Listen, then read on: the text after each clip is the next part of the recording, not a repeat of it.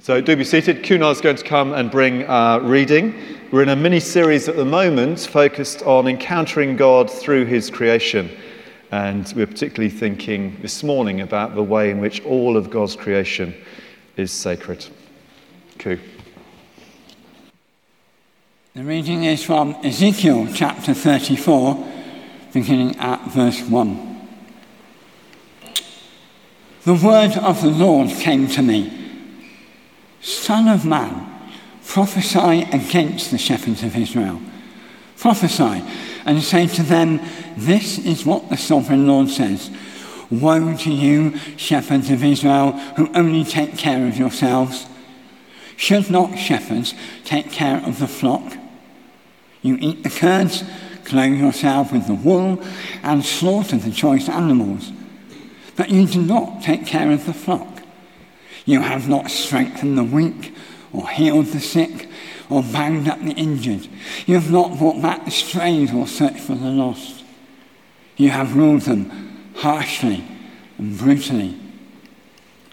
So they were scattered, because there was no shepherd, and when they were scattered, they became food for all the wild animals.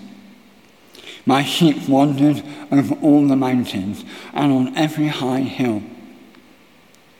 They were scattered over the whole earth, and no one searched or looked for them.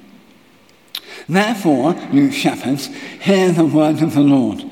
As surely as I live, declares the sovereign Lord, because my flock lacks a shepherd, and so has been plundered and has become food for all the wild animals, and because my shepherds did not search for my flock, but cared for themselves rather than for my flock, therefore, you shepherds, hear the word of the Lord. This is what the sovereign Lord says. I am against the shepherds, and will hold them accountable for my flock. I will remove them from tending the flock, so that the shepherds can no longer feed themselves. I will rescue my flock from their mouths, and it will no longer be food for them. For this is what the sovereign Lord says. I myself will search my sheep and look after them. As a shepherd looks after his scattered flock when he is with them, so will I look after my sheep. I will rescue them from all the places where they were scattered on a day of clouds and darkness. I will bring them out from the nations and gather them from the countries, and I will bring them into their own land. I will pasture them on the mountains of Israel, in the ravines, and in all the settlements in the land. I will tend them in a good pasture, and the mountain heights of Israel will be their grazing land. There they will lie down in good grazing land, and there they will feed in a rich pasture on the mountains of Israel. I myself will tend my sheep and have them lie down, declares the sovereign Lord. I will search for the lost and bring back the strays. I will bind up the injured and strengthen the weak. But the sleek and the strong I will destroy. I will shepherd the flock with justice. As for you, my flock, this is what the sovereign Lord says. I will judge between one sheep and another, and between rams and goats. Is it not enough for you to feed on the good pasture? Must you also trample the rest of your pasture with your feet? Is it not enough for you to drink clear water? Must you also muddy the rest of your feet? Must my flock feed on what you have trampled and drink what you have muddied with your feet? Therefore, this is what the sovereign Lord says to them. See, I myself will judge between the fat sheep and the lean sheep, because you shove with flank and shoulder, butting all the weak sheep with your horns until you've driven them away. I will save my flock, and they will no longer be plundered. I will judge between one sheep and another. I will place over them one shepherd, my servant David, and he will tend them. He will tend them and be their shepherd. I, the Lord, will be their God, and my servant David will be prince among them. I, the Lord, have spoken. I will make a covenant of peace with them and with the land of savage peace, so that they may live in the wilderness and sleep in the forests in safety. This is the word of the Lord. Thanks be to God.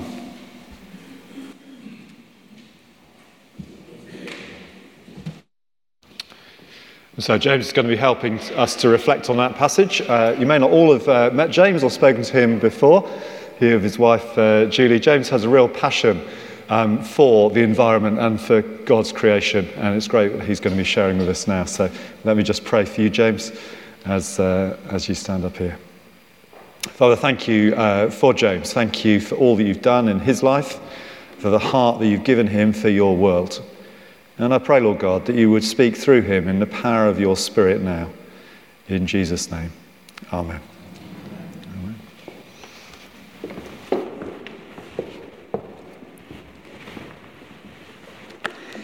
Morning, everybody. It's good to be here. Thank you, Ku, for that reading. It was rather long. It contains a lot and ends in some of the most beautiful language I know of in the Bible. Got a big topic to cover in the next few minutes. I want to look at what we can learn from Ezekiel's teaching in terms of our climate emergency that we're living through now. It's a lot to cover, but he's got a lot to say to us.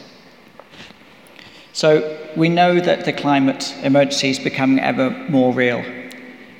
The scientists have been predicting where we are today, and in fact, we're exceeding some of their worst case predictions. So what can we do about it? We're Christians. How can we respond in a distinctive, positive, and encouraging manner to our world? So let's go back to the time of Ezekiel, 2.5 millennia ago. Ezekiel was a priest in the tiny nation of Judah, which was facing its own existential threat. A threat to its very existence, following its destruction and deportation of most of its people, following its loss to the Babylon Empire. But Ezekiel taught 4 things that we can apply to our lives today. He taught that we need to diagnose the cause of the calamity. We need to take personal responsibility, and we need to be faithful to God. And then most of all, perhaps, we need to hold on to the deliverance that God has promised, even though things look bleak. So Ezekiel was living in about 600 BC, the late Iron Age. And Judah was a tiny country in the northern part of what is Israel today, with its capital in the southeast in Jerusalem. It was small. Its population wasn't much bigger than our parish here in Down End. Maybe something like 30 or 40,000 people. Really, really tiny. It had been overrun by the growing empire of Babylon, ruled over by the ruthless king Nebuchadnezzar that we've all heard of.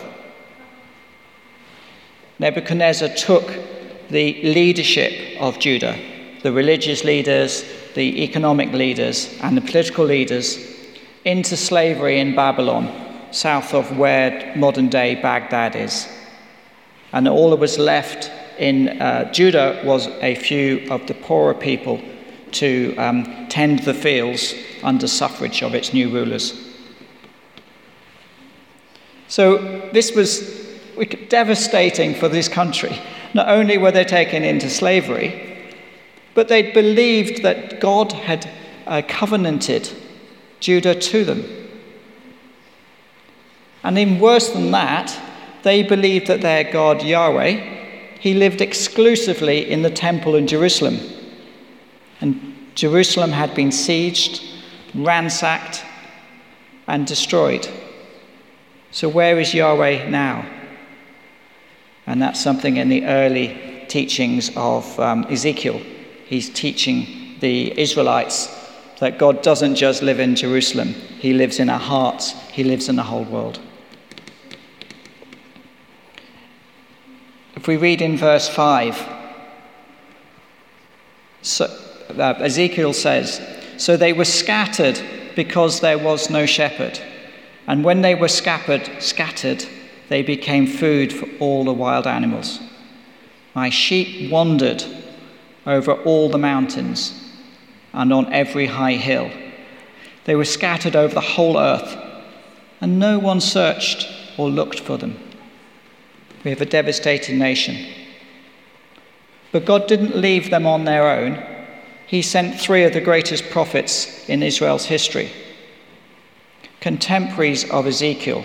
Ezekiel was teaching to the disparate in Babylon. But we had Jeremiah, who was told by God to stay in Jerusalem. And we also had Daniel, who was an official in the court of Babylon. So we had these 3 great prophets teaching to the Israelites. But he taught them that we need to have ownership. We need to understand what was the cause that led to this calamity. What was the downfall? And we read in chapter 5, firstly, that it was because of their disobedience. And part of that disobedience was because they were very poorly led by the kings of Judah. In chapter 5, he says, "The sovereign Lord says this, you have been more unruly than the other nations around you, and have not followed my decrees or kept my laws. You have not even conformed to the standards of the nations around you." How damning is that? And in verse 2 of the passage that Ku has just read to us, the sovereign Lord says, "Woe to you, shepherds of Israel, who have only taken care of yourselves. Should not the shepherds take care of the flock?" So he's quite explicit on what the cause is. Now let us fast forward to our present time, 2,600 years later. We have our climate emergency. Euphemistically, it's often referred to as climate change. But in July this year, we had the hottest day since records began. Almost certainly that means the hottest day in 120,000 years. And then we had a hotter day the day after, and we had a hotter day the after that, and then the 4th day we had an even hotter day. And that didn't make any headlines. We're currently in El Nino cycle. So this is this 10 or 12-year cycle that happens in the Pacific Ocean that causes global heating. We're in the 1st year. Almost certainly next year is going to be hotter as the cycle becomes stronger. And I think we all know when we read in our newspapers that we've had wildfires in Canada, in Greece, in Siberia. We've had devastating floods. We've had hurricanes, and we've had famine as a result. Chris and Ali will be able to tell you that if you're in northern Uganda right now, it's very, very difficult to become a farmer because of the very arid environment at the moment, which has only got worse.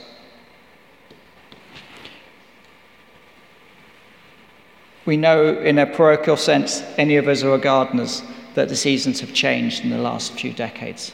In the last 20 years, I believe spring has come forward in this part of the country by about 6 days, which is huge in the scale of the environment. Now, less parochially, the UN has predicted that by 2050, which is less than 30 years from now, there will be 1 billion climate migrants.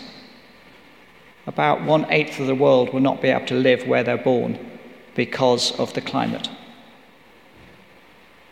That's really quite terrifying.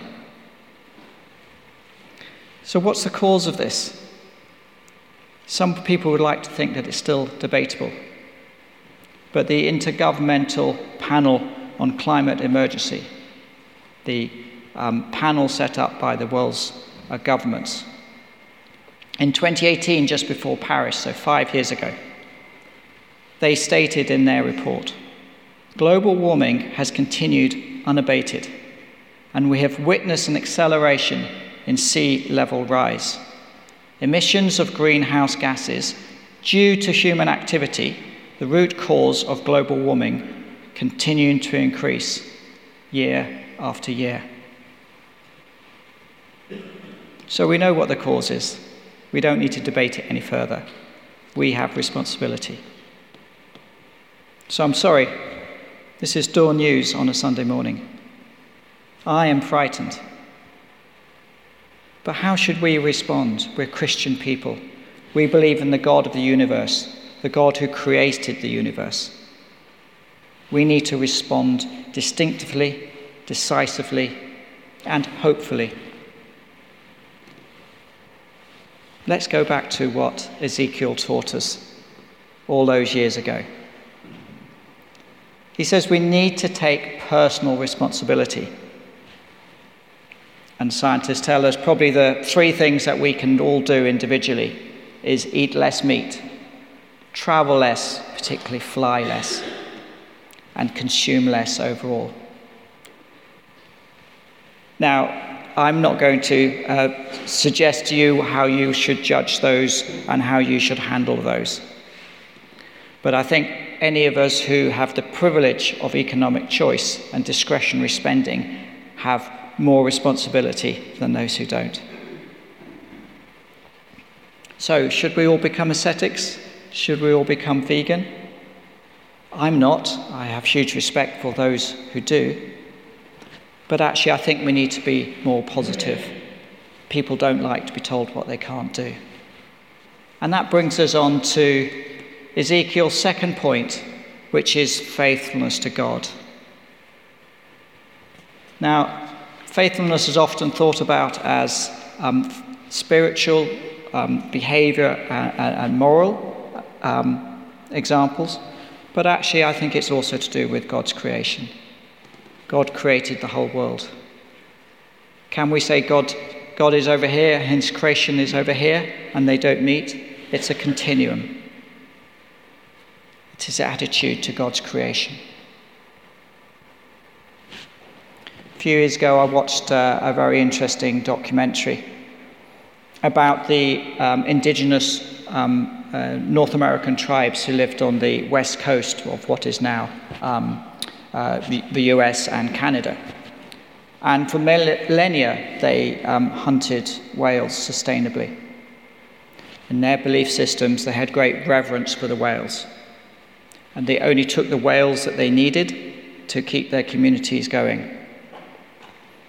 And from those whales, they took just about everything. They took the blubber, they took the meat, they took the skin, and they used them for their society. Now, we compare them, and I'm being very simplistic here, if we compare them to how the Western Christian handled the whales when they started fishing them in the North Atlantic maybe about 300 years ago, it was, thanks God, here's you provided for us, we will go and slaughter the whales. And next year we'll come back in larger ships and take even more.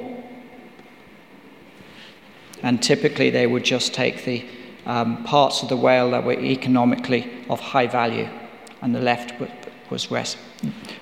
was left. Very different attitudes to God's creation. And then we hear our Prime Minister talking about pumping every last drop of our oil reserves. Which side of those is that? Are we treating God's creation as sacred?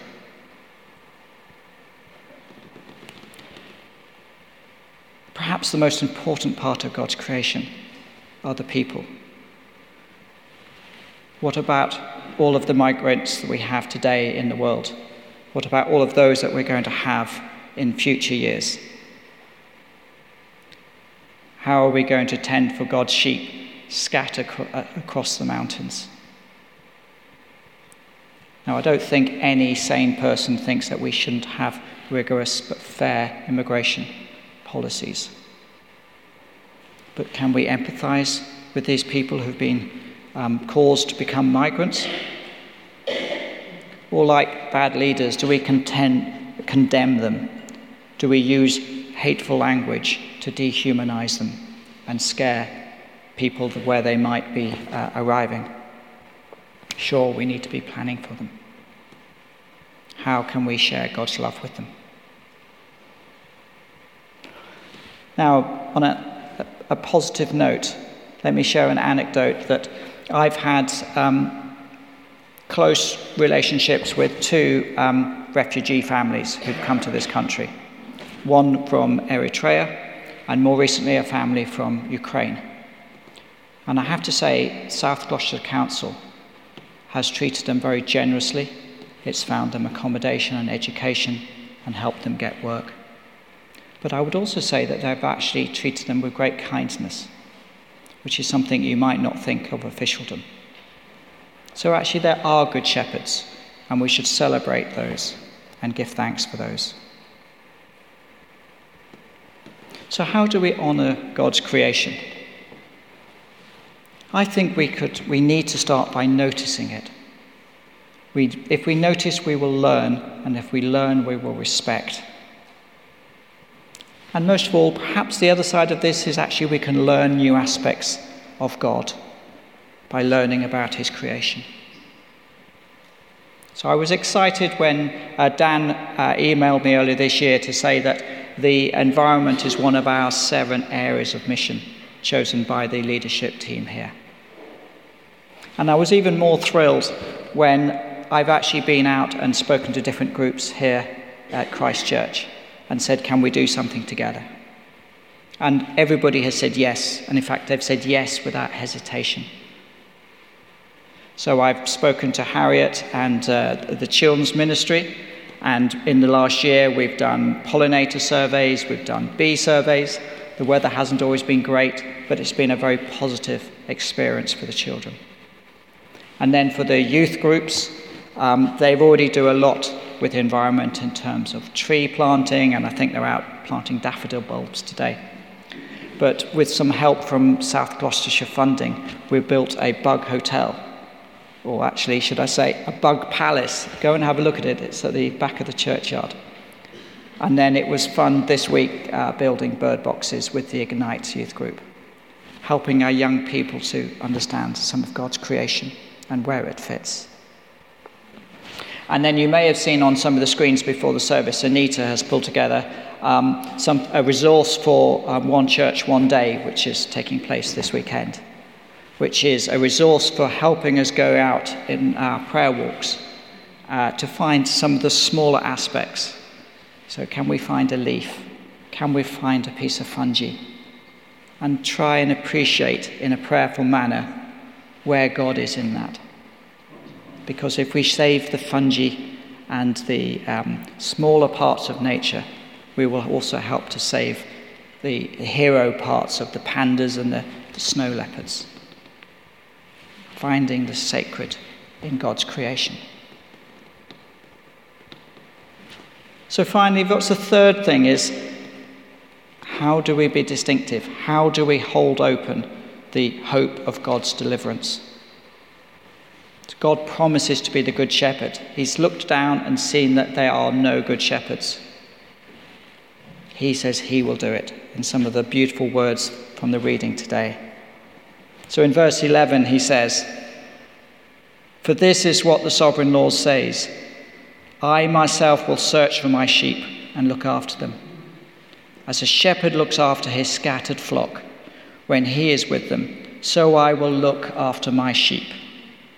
I will rescue them from all the places where they were scattered on the day of clouds and darkness. I will bring them out from the nations and gather them from the countries I will bring them into their own land. I will pasture them on the mountains of Israel. Continues, I will search for the lost and bring back the strays. I will bind up the injured and strengthen the weak. But the sleek and the strong I will destroy. I will shepherd the flock with justice. This is a message that's core to our faith. And I think it's important that we overcome fatalism, where we say to people that you can't change what's happening. Live today, let tomorrow look after itself. We have to have that encouragement that's so important to all of us. We have to be distinctive. We have to show them God's promise, and we have to show them the sacredness of the environment and God's creation. So there's a lot there, and I hope you found some encouragement from that. So even somebody teaching 2.5 millennia ago, very different circumstance, but in dark days in the Israelite relationship with God and with their own land. So first he talked about identification of the cause, taking personal responsibility. Be faithful to God and God's creation, and then looking forward to God's covenant with us, to God's deliverance. So let us finally just hold on to the very tenet of our faith, that it's not just us that loves the world. God created a world and loves it more than we do.